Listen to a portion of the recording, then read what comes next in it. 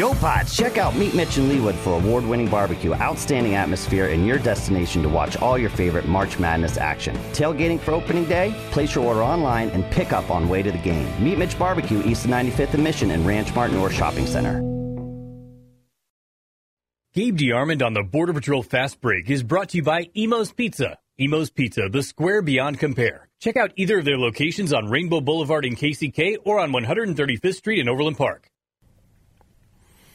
Welcome back to the Border Patrol on Sports Radio 810 WHB. If you think the show sounds unique today, well, Jake is gone, and Drake was called away on family business, and Shane has been brought in here to run the board for the first time in 2.5 years, and so... And I was also, like I told you, told not to move anything from 8 to 10, so that's why you had no music. I don't know. He didn't put music in there. We're supposed to have music. Follow instructions, he man. told me not to put anything in there because of Wichita. So we can't have any bump back music? Well, he put bump back music in everything else, but apparently not this hour. Or that segment, excuse me. Well, you're doing a great job, Shane. I'm trying. I just want to know. I mean, I don't... Yeah. You want me to sing next time coming back? I just want us to settle on who our Kansas guest is, that's all. We're working on You that. see my sheet. What's my sheet say? I have both sheets, and they do say different things. Okay, so. there. That's all I wanted to... But one says one, like the I one get you you. agreed on, but then I also have this other sheet. I am fully prepared to throw Jake under the bus. I'm doing it right now. And so, Nate, let's see if we can contact him. But right now, I know we have Gabe DeArmond from PowerMizzou.com. Gabe, good morning. How are you? I'm offended that Nate did not either hum or sing theme music for me. Say Honestly. something. Do the Missouri. How about this? Missouri! Right. Is that Not good? bad. Was that good? Not bad. I mean, I would still prefer the humming or the singing, but I'll take it. It's fine. Did you know? I mean, were you shocked when you saw the Missouri basketball team build a lead, blow the lead, and then fall apart down the stretch? Yes and no. No, because that's pretty much every game. Yes, because I did not expect them to outplay Tennessee for, 30 minutes or whatever it was. But look, I think that game, and I always am careful to say that effort is the bare minimum that's expected when you're on a team, when you're getting a scholarship, when you're getting paid, whatever.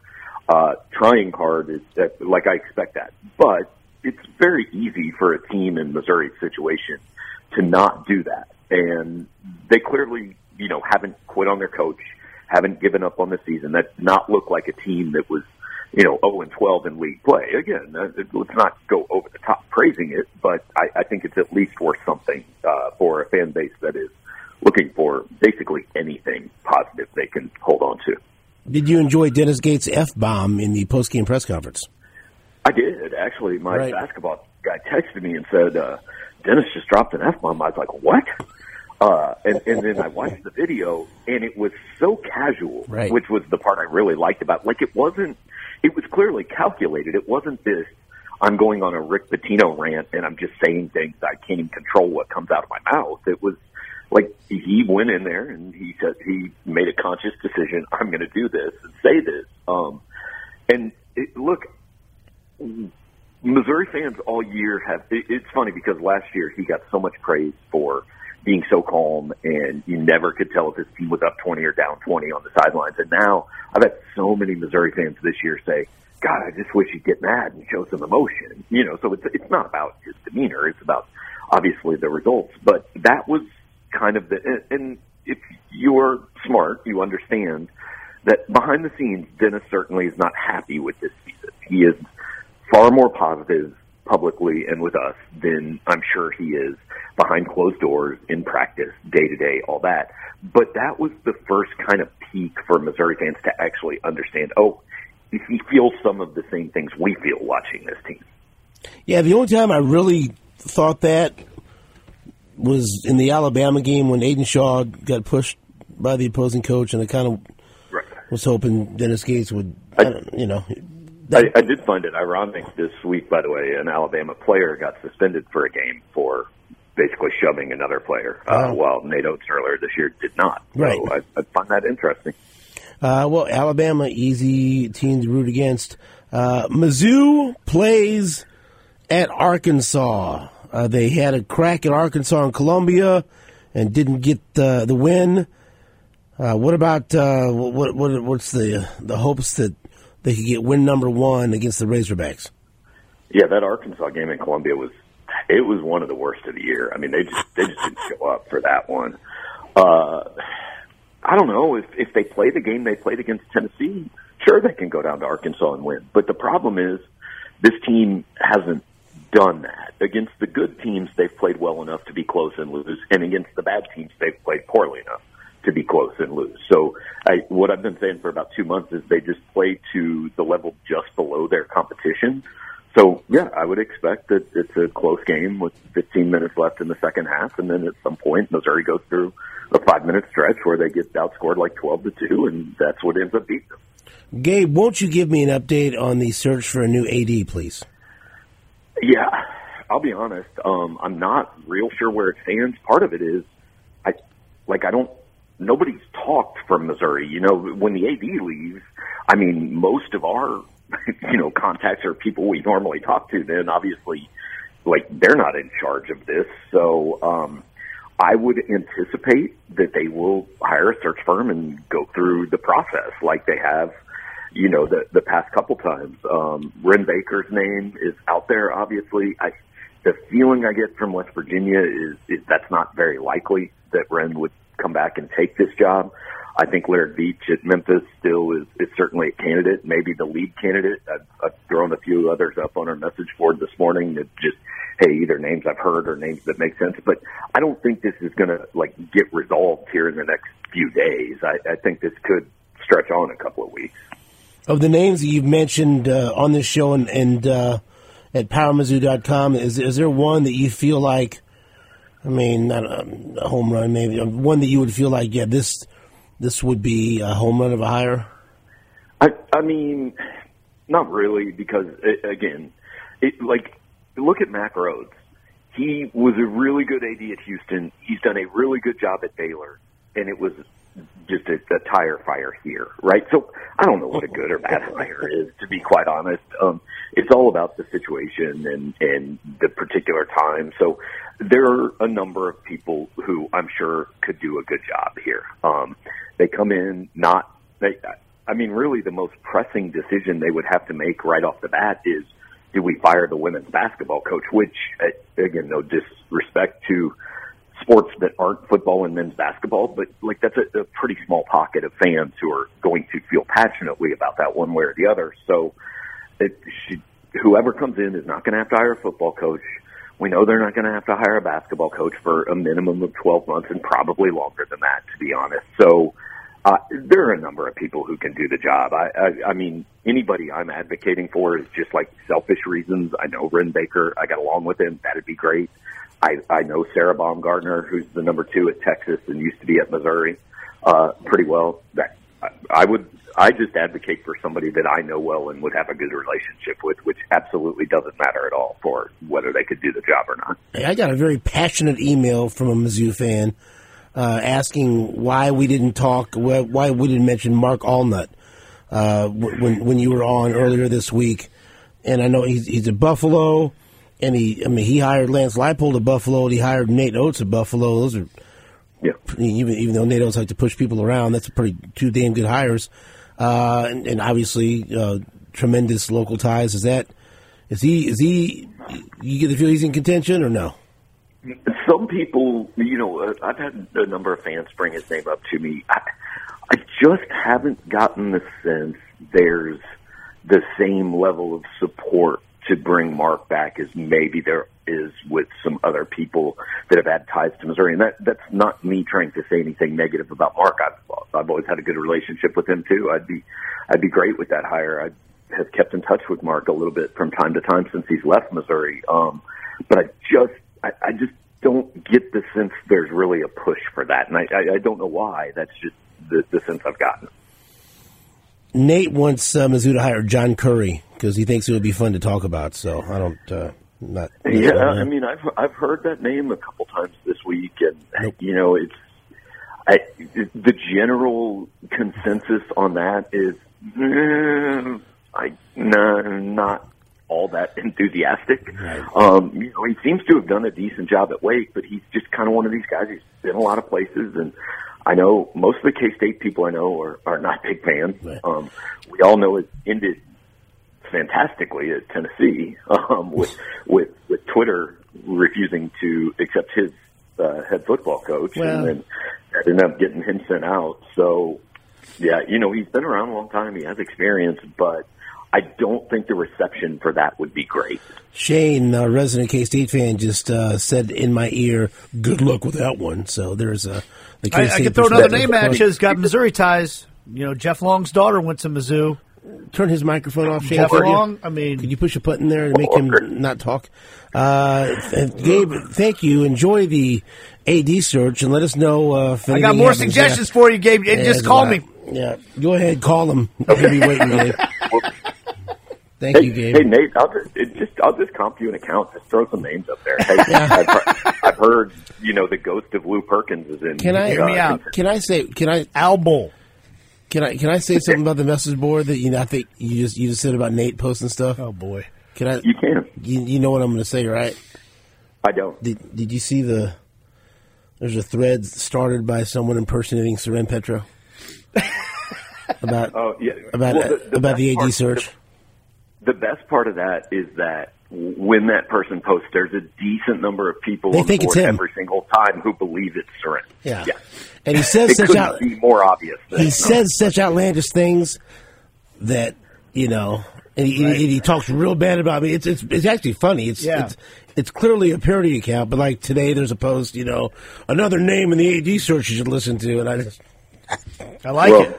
I'm telling you, Jeff Long, ties. I'm just going to tell you, accountability and personal responsibility is what the Internet is all about. Everyone is on there. They are exactly who they say they are. Right. Relationships have started on the Internet because nobody ever misrepresents who they are. Right. Or just the facts in general. So, right. 100%. Gabe, thank you very much. All right, guys. Have a good one. Little thread right there with a nice picture of Seren. There's people that just insist it's him. So it's maybe it really is him. Seren, that better not be you. With everybody. Quit bad mouthing me. Yeah. Let's now go to Missy Heidrich. Wow. Oh, for Missouri you can't find nothing. Wow. For K-State, here's a K-State I cylinder. say that. He got his sponsorship. That's what matters, right? Hi, Missy. How you doing? Good morning. I'm well. I love listening, and I feel like talking about parody accounts on Twitter and AD searches is exactly what college athletics is all about these days. So I think you guys nailed it. So when I brought up John Curry, I got a smart-ass response from Shane Summers. You want to add anything in there?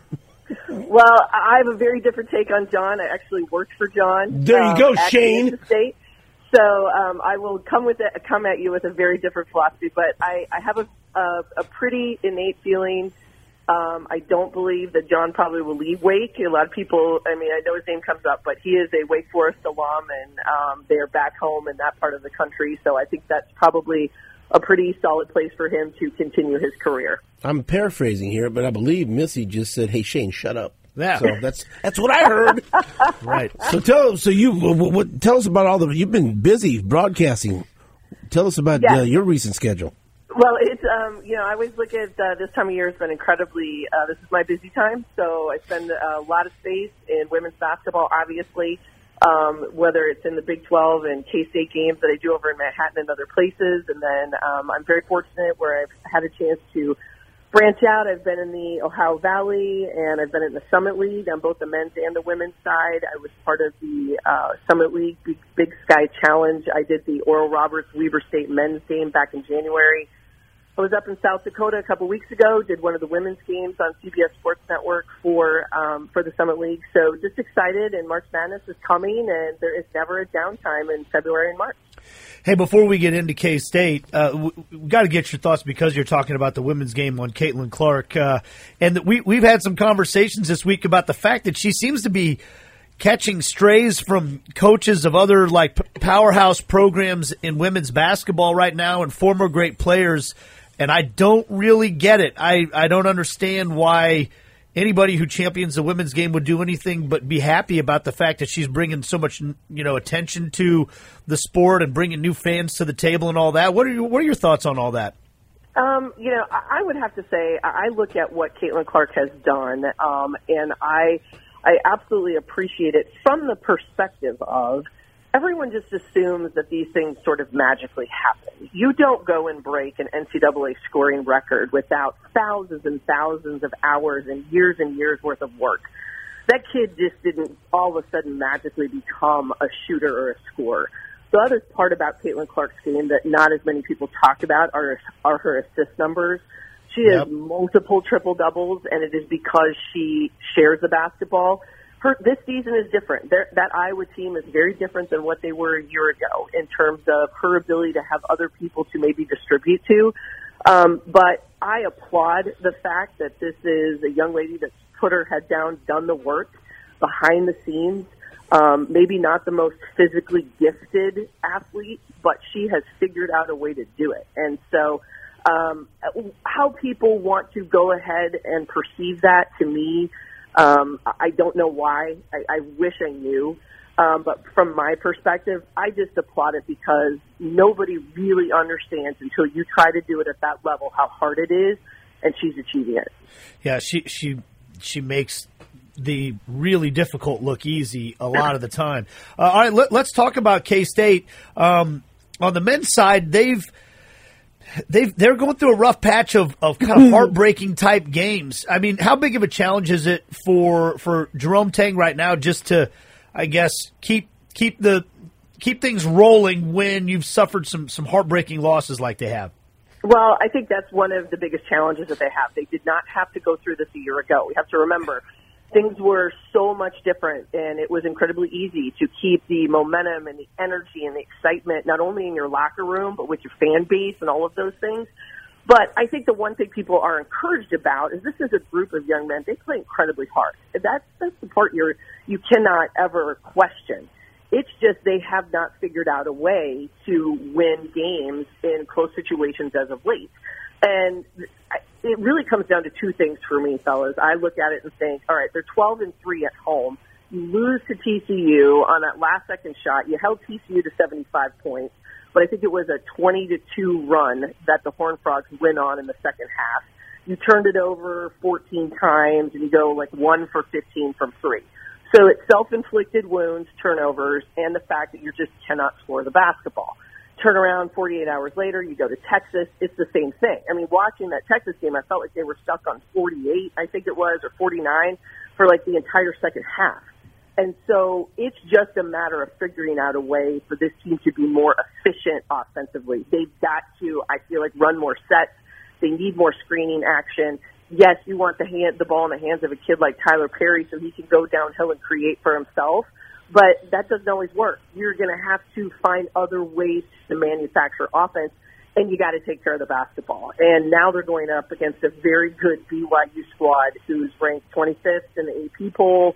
I mean, they're 19-7. People say, well, they're just 7-6 in the Big 12. But yeah, they've already beat Kansas State once in Provo, and this is a really good BYU squad. And then on the women's side, K-State's ranked number 10 in the country. We talk about star players. We've talked about Ayoka Lee before. She's a record holder herself. It's the Sunflower Showdown coming up on Sunday, 1 o'clock. KU's not quite having the same year they did last year. They're 8-7 in the league. What kind of a matchup is this for K-State at Kansas this weekend in women's basketball? Well, I think it will be a great game. And what's interesting is the first time these two teams matched up in Manhattan last month. That was the first game of which Ayoka Lee did not play. She was out with an ankle injury. And then about early in the second quarter, Tiana Jackson, who is Kansas's 6'6" post player, she got hit in the face and was out for the remainder of the game. So what you thought would have been a battle of the front court became absolutely a guard game. And Kansas State got out of there and really kind of luckily got away with a win at home. And I think it was a missed opportunity for KU since then. They've rebounded. You know, they had won, I believe, 5 in a row. They lost over this earlier in the week to Baylor. But I think this will be a matchup of premier post players in the Big 12 when you look at Lee and you look at Jackson. And they have two very different types of games. And ultimately, then it's going to be who can take care of the basketball, who can get the ball to their post, and who maybe shoots well. I would expect probably a pretty darn good crowd. I think it has a lot of storylines to it. Kansas, I believe they still control their destiny as they're looking forward to the NCAA tournament. The projections are talking about 6 teams from the Big 12 on the women's side. They're on the outside looking in. The bubble is not real firm. It's pretty soft, and they've got to take care of their own business. Kansas State themselves trying to stay in that top 16 so that they can host first and second round at home. They came out in the first round of the 16 revealed by the committee. They were number 13, trying to move back up a little bit, see if you can't get up in that upper level of the 4s or maybe even a 3 seed. But again, everybody controls their destiny. So much basketball left to be played on both sides in the men's and women's. Missy, as always, thank you for the time. We appreciate it. We'll talk to you soon. Absolutely. Thank you, gentlemen. Have a great day. You do the same thing. That's Missy Heydrich talking K-State basketball.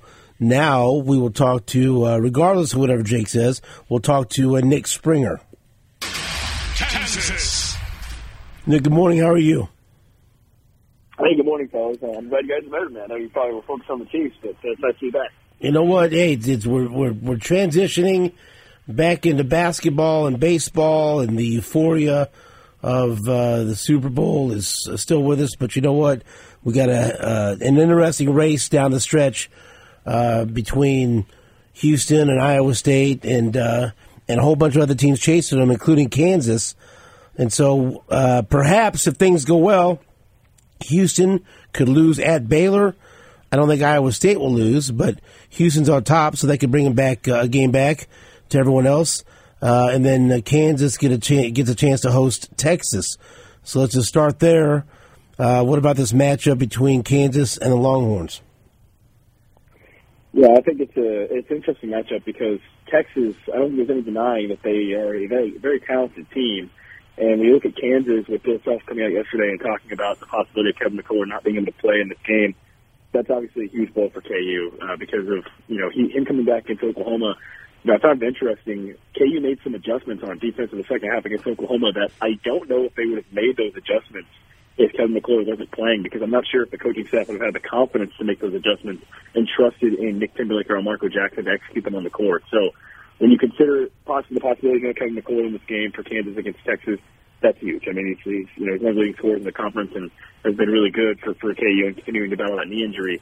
And for Texas, they've got some guys down low that can battle with Hunter Dickinson. And I think when I looked across the Big 12 and you try to find teams that have quality centers that can really deal with Hunter Dickinson, Texas is one of those teams that you come back to with guys like Dylan Dessou, who's been really, really strong in conference play after dealing with injury earlier in the season. So that's certainly going to be a match to watch. And I think the issue for Kansas here is Texas right now, I mean, they're a team that could easily play themselves out of the NCAA tournament. I think if you look at bracketology, they're usually in the 8-9 range, so that's definitely in the bubble range for Texas.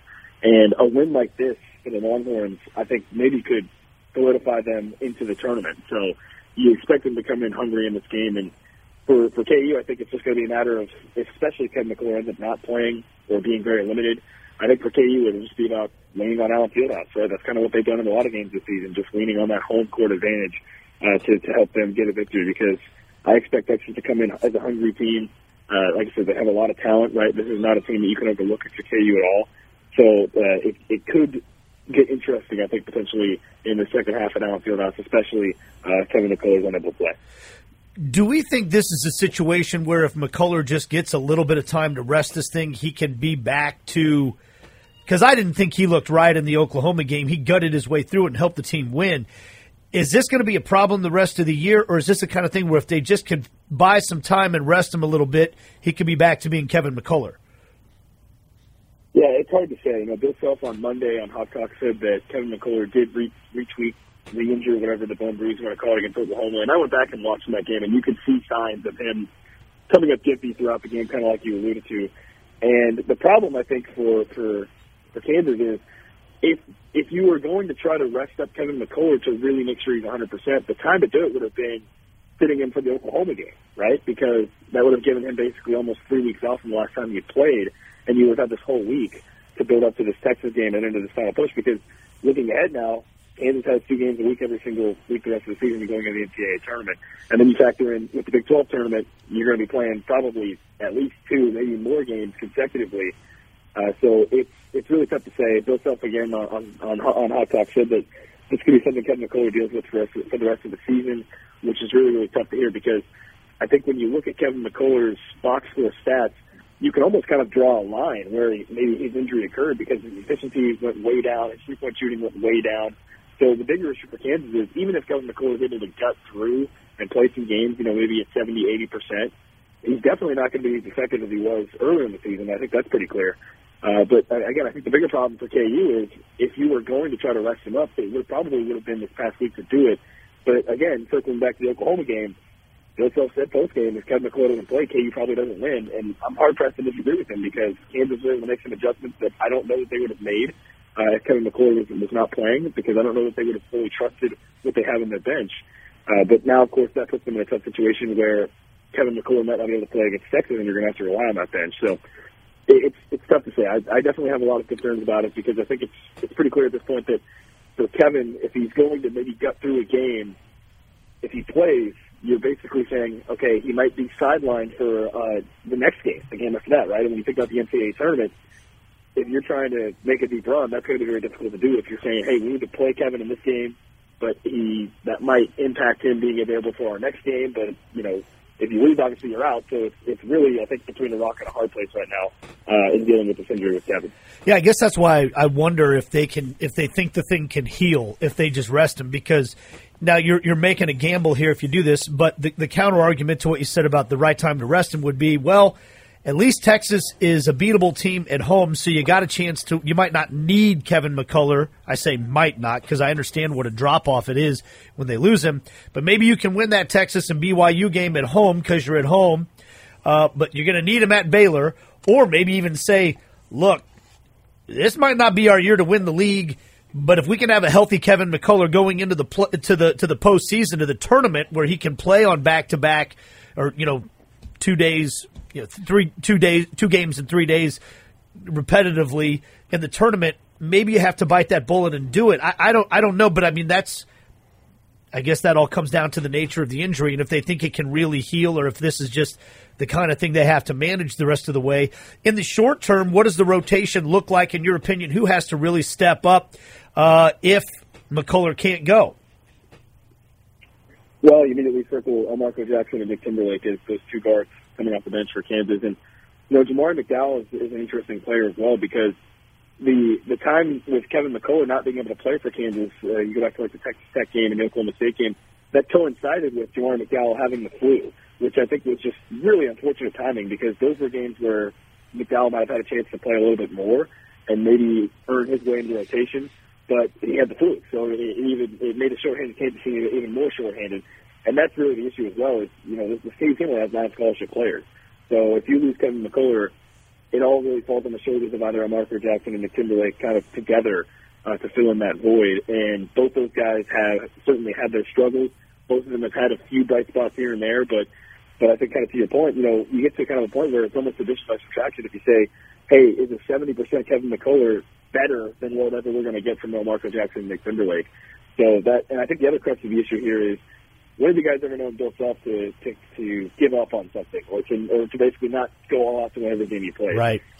So even though it's an outside shot of Kansas to win the Big 12 title, they're still in it. And if they're still in it, you get the sense Bill Self is going to push every button he can to try to get that, to try to put them in a position to still win it. So that's the other issue. I think there's definitely some give and take there. I don't know. And Bill Self, he has openly kind of talked about the idea of, hey, we're just trying to play our best basketball in March to maybe signify that he maybe potentially in a position where, hey, maybe this is what's best for the team. But I've never known him to do that, obviously. I've always known him to say, hey, we're going to try to win every game we play in front of us. So it's really a difficult spot to be put in because, with Marco and Nick Timberlake, Timberlake's the guy that was a 40% three-point shooter, and he's not even shooting 30% right now from 3 from the side of Townsend. So that's certainly a big negative. And Marco Jackson is a guy that the game just looks too fast for him a lot of times still.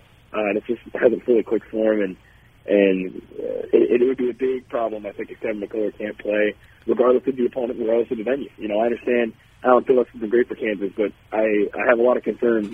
they were able to beat Oklahoma State without him, but that was Oklahoma State at the time when they seemed to be imploding. So I'm very curious to see whether or not he is able to go, and if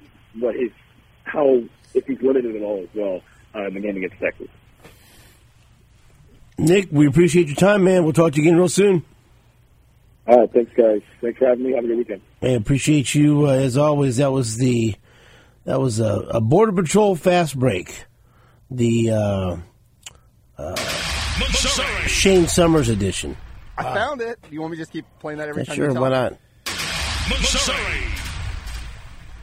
We're going to talk about that 61-yard field goal. Or was it 62? It was a long one. There you go. How you feeling now? Like riding a bike? Sure. Huh? I guess I didn't forget too much, Yeah. other than how to play music, right? Yeah. You know. I mean, you're not going to be perfect. Don't change anything. I'm like, Where's Lebo at? He is taking his wife to the doctor. This is a busy day. It's a weird day, isn't it? It is. Get me in return. Nate's leaving early. So I mean, what, Nate? some would say he never showed up, but Huh? Hello? when do you think Todd's going to be in? I have no idea. I'm sure, like, don't doctors open, like, right now? So I don't think it's like he's going to be here, like, just... Doctors open, I don't know. They do. Flip Depends the on the kind of upside doctor. I was going to drag Lebo in here at 9:30 to help me get to the end of my voice gives out, but maybe Yes, you're going to be it's me. co-hosting. Yeah. Maybe just whoever I could find in the hallway. Hey, there was new Superman pictures. Yes, we can talk about that at 9:30. Nude Superman pictures? New Oh, wow. Superman pictures. Who's very fit. Who's Superman going to be? I don't know. Who's- It's a new guy. I don't know what he's from. Christopher Reeve Superman. I don't know anybody else. The lady from the Marvelous Mrs. Maisel is Lois Lane. I Okay. can't remember her name. Like Abigail Brewston or something. I can't remember. Okay, but so you don't know who Superman is? He's like a little known actor. Who's going to be the villain of the movie? I saw he's in stuff. Let me look at it. No, but what character? It's Lex Luthor. Oh, it is going to be always Lex is Luthor. Lex Luthor. Google, See, that's the James key, Gunn's though. in charge of this. That's the so key. It'll be better. But see, it's and yes, I'm stubborn, right?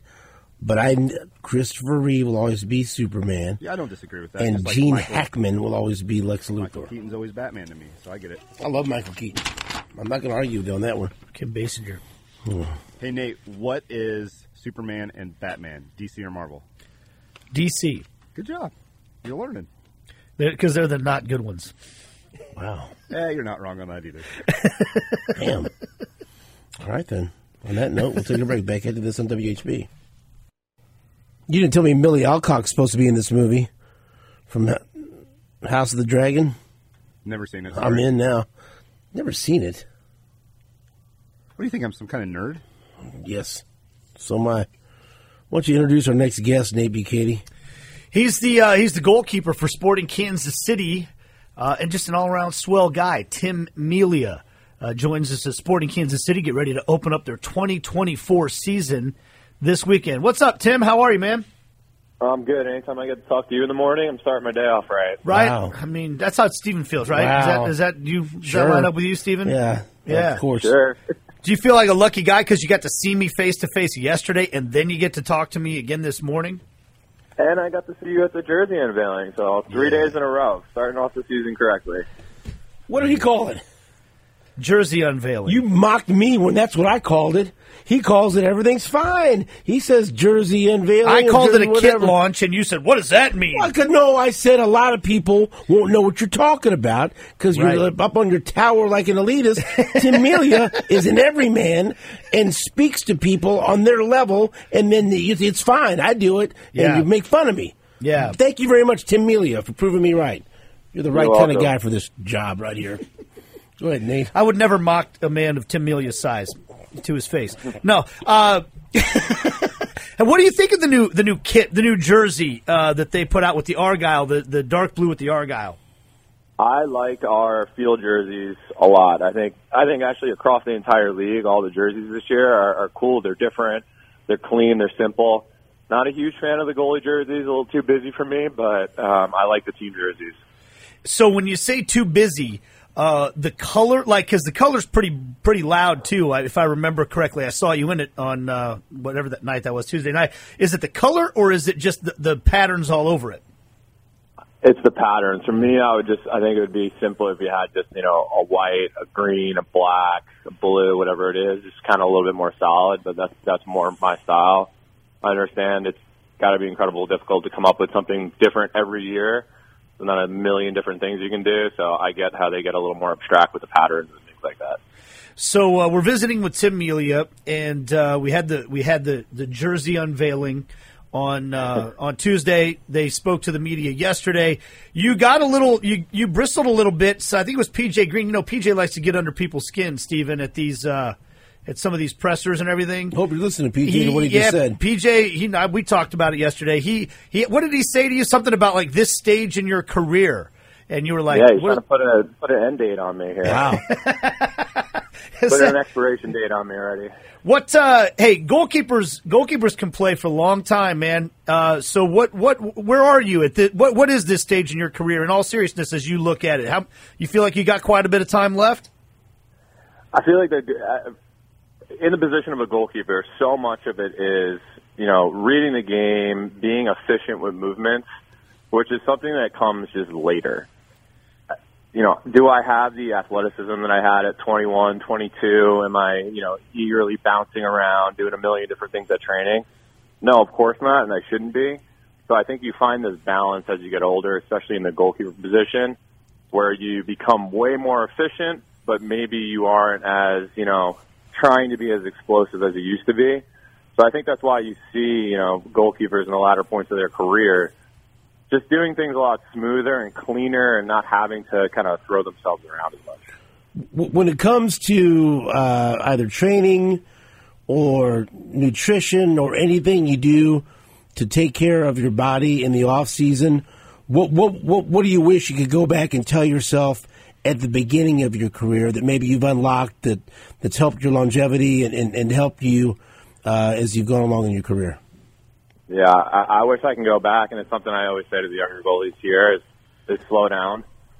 I used to go to training because you're trying to make it, right? You're trying to prove yourself that you can have a professional career. So I would go to training, I would go home, I'd sit down for an hour, and then I'd go to the gym and I'd be running, I'd be doing powerlifting, I'd be doing footwork stuff, I'd be sitting in like a racquetball court, bouncing a ball off the wall, and I think a lot of those things led to, success on the field, and it's a very, very important mentality.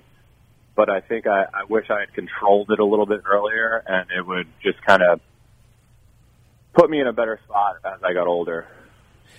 Man, that's tough, though, because, those of us that know your story, you were not some, first-round draft pick that was anointed the next star. You had to really fight your way for a long time to get the opportunity to be the number one keeper at the MLS level, and you've taken advantage of it.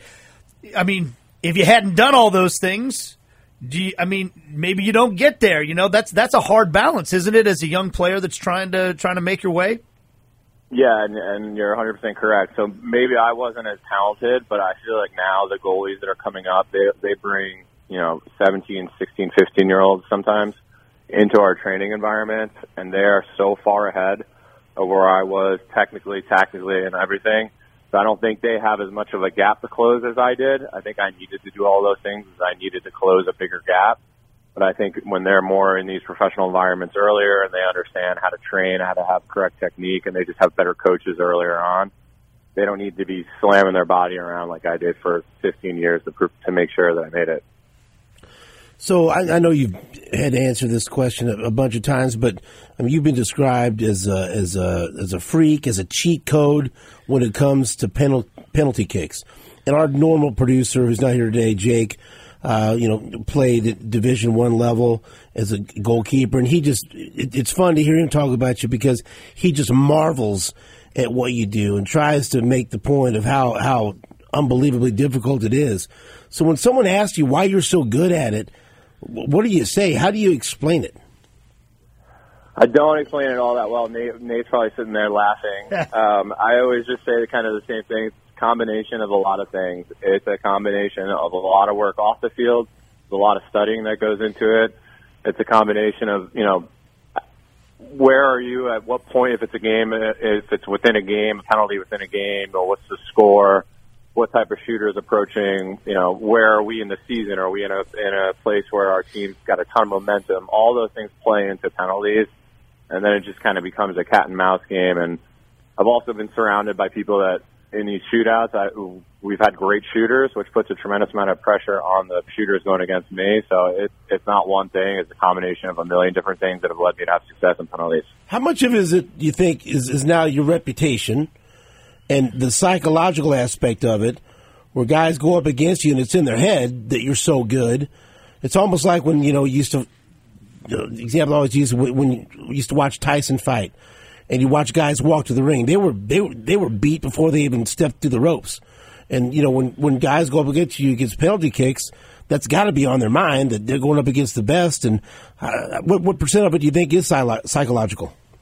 I think it's huge, and I think a penalty. If you think about the concept of taking a penalty, is fairly simple. It should be one that a shooter has a very high success rate, but then that also plays into the massive psychological aspect of it, as you spoke. That they should score, right? But then when they're not scoring and the person before them doesn't score, it just creates more and more pressure, and then people start to change things. And then when people start to change things in those environments that aren't trained a ton, errors start to happen. If Nate had 10 chances against you, because I don't know, I would love to do that. He really likes to talk about his prowess on the pitch, and so I'm 10 of them. What do you think? Get some wagers going, and then just get the cleats on and roll the ball out there and see what happens. Nate, what could you give? You get 10 shots. What do you? I think I make 4 out of 10 against him. You're crazy. I got to see him shoot a ball. I got to see him kick a soccer ball first, and then I'll make my. To be honest, that's an insult to Tim. What you just said, because I think part of it is Tim won't be as dialed up to face a chump like me. Oh, I think he might be when he's facing. Maybe more dialed. Yeah, maybe we'll get you dialed up. But Tim. For the record, 4 out of 10 is a terrible return. You're supposed to convert about 80%, I believe, of your penalties as a kicker. So I'm saying I would be less than half. I would be half of that, which is. But I think that is still kind of ridiculously optimistic on my part. Yes. Tim, Steven is a big boxing guy, grew up boxing, he understands it, so I like the analogies when I can make them to the sport that he loves the most. What I find amazing about Tim, and I've watched a lot of his penalties, most of the ones he's saved, I've probably seen all of them since he's been in a Sporting KC jersey. We always use the term in soccer that the goalkeeper has to guess. Did he guess the right way? Because you almost don't have the time to react once the guy kicks the ball to which way he's going to go. And I don't like the term guess because when I watch Tim, it's too consistent how he picks the right way. And I'm curious, Stephen, what your thoughts are on this, because you talk a lot about boxers that maybe telegraph their punches, and a good fighter will figure out, I know he's going to throw his left hand if he does this, or I know that a certain combination's coming because he does this. But I also think and you tell me if I'm wrong on this, Stephen, are there certain boxers who they can take all the data, because you get all the coaching ahead of time. Tim always appropriately gives Alec Duffy, who's a great coach, credit because he gives them all this information ahead of time. Hey, this guy goes to this side more often than. But you know what? All the other goalkeepers have that information too. But is there something to a boxer that can size it up himself? And like you talk about, sometimes a boxer taking in data and he figures out, okay, this guy, I know which way he's going because I read something myself. I don't think Tim wants to give that information to me, but I feel like is that something that happens in boxing? 3 of the best fighters I've ever seen in my life. Floyd Mayweather, Canelo Alvarez, Terrence Crawford. They take 2 or 3 rounds to gather all that information, and then you'll see it click. Once it's clicked, it's over. But you're talking about the elite of the elite. Others rely heavily on their trainer to see it. Right. And sometimes you're in the middle of you're in the heat of the battle. You don't see those things, and a great trainer will point those things out to you. But the best of the best, taking in information, and it's that's why I love watching it. You see when it clicks, like, it's over for the other guy. And I feel like Tim will never acknowledge this because he's always going to get him to give away his secrets. He's going to give credit to everybody else. But how much of it is the preparation you going into it, and how much of it is you with your instincts and seeing this guy and knowing this guy and making your own decision at that time? I think you nailed it on the head there. You know, we all have the same information, but it's what do you do with that information? And I think you can look at that across, you know, all sports. You know, we all watch the same film. We all watch the same tactics, whether we're breaking down a team. But, you know, how is your ability to take in that information and calculate it and use it efficiently? All right, finally, Tim, you're getting ready for the season. You start off at Houston. That's where things ended last year. And obviously I know that the team feels like the way the season ended last year, you're ready to get back and prove that you can do that for the course of the season. How excited are you for the start of this year? What are you most excited about as you get started this year for the whole team? I'm most excited that we're getting the opportunity to go back into Houston. I think that we kind of fell short a little bit in that game for, you know, a couple different reasons, but to get the opportunity to play against a team that knocked us out at a point where we were really starting to gain momentum and really starting to kind of figure things out, I think is an excellent opportunity for us to start the year, because it should be, you don't need any extra added incentive the first game of the season because you're excited, you're fresh, new opportunities, new challenges, all the reasons that we play professional sports, but you kind of go get that rubber match. I think it's just like a little added incentive. 7:30 on Saturday, Houston hosting Sporting Kansas City for their season opener. They got their home opener the next weekend. You can watch those games on MLS Season Pass on Apple TV, Stephen, and you can listen to it right here on Sports Radio 810 WHB as well. Tim, thank you so much for the time, man, and good luck on Saturday. Thank you very much, guys. Speak to you soon. He seemed willing for the challenge between you and him, best of 10. I'm up for it. Well, I feel like that's there. I wish Jake was here to answer your 4 out of 10. Look, I've scored goals against Jake in media games before. So was that Team Melia in a penalty? No, it's kick situation or no? I would welcome this challenge because I feel like it's one of the rare athletic challenges I could do at this stage of my life without getting hurt. By the way. What do you I like think? How you're like, 40%. He's a professional, and you're this guy. Oh, wow. I love you, Nate. Damn. Well, let's see. Let's see. You guys can set the over/under and see if I can how I can perform. I would love to do it. Let's figure this out. Dude, it's crazy. It's crazy. You watch him in training, and I said this one time last year. So the team will practice penalties when they're getting ready for a playoff game because they know it's a possibility that everybody could have to shoot a penalty. And I've said this: I would not let my guys practice against him because I think it would ruin your confidence. Because he blocks their penalties in training, So it's like I don't want my guy missing penalties. But you're going to roll in there and I know. hit 410. Yeah, ruin other people's confidence. Less than 50%, man. That is. But Nate's. Hey, I think that psychologically I think you might melt under their pressure. I think that psychologically I got more than you think.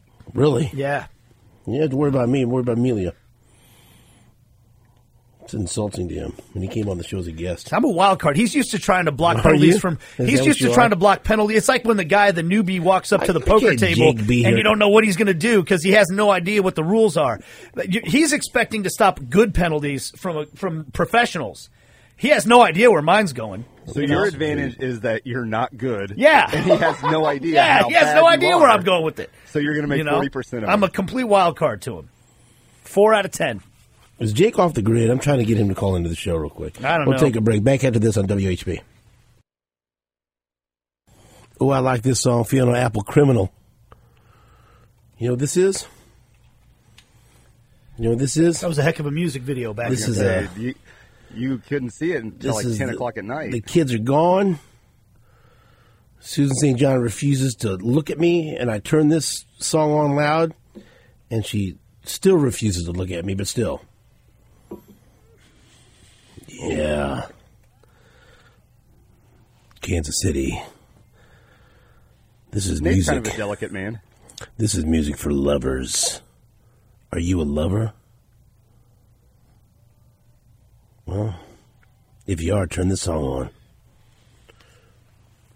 We're going to listen to this for the next minute or so, so enjoy yourself right here on Sports Radio 8. Just shut it off. Thanks. You got a break. There it is. We'll be back after this on WHB.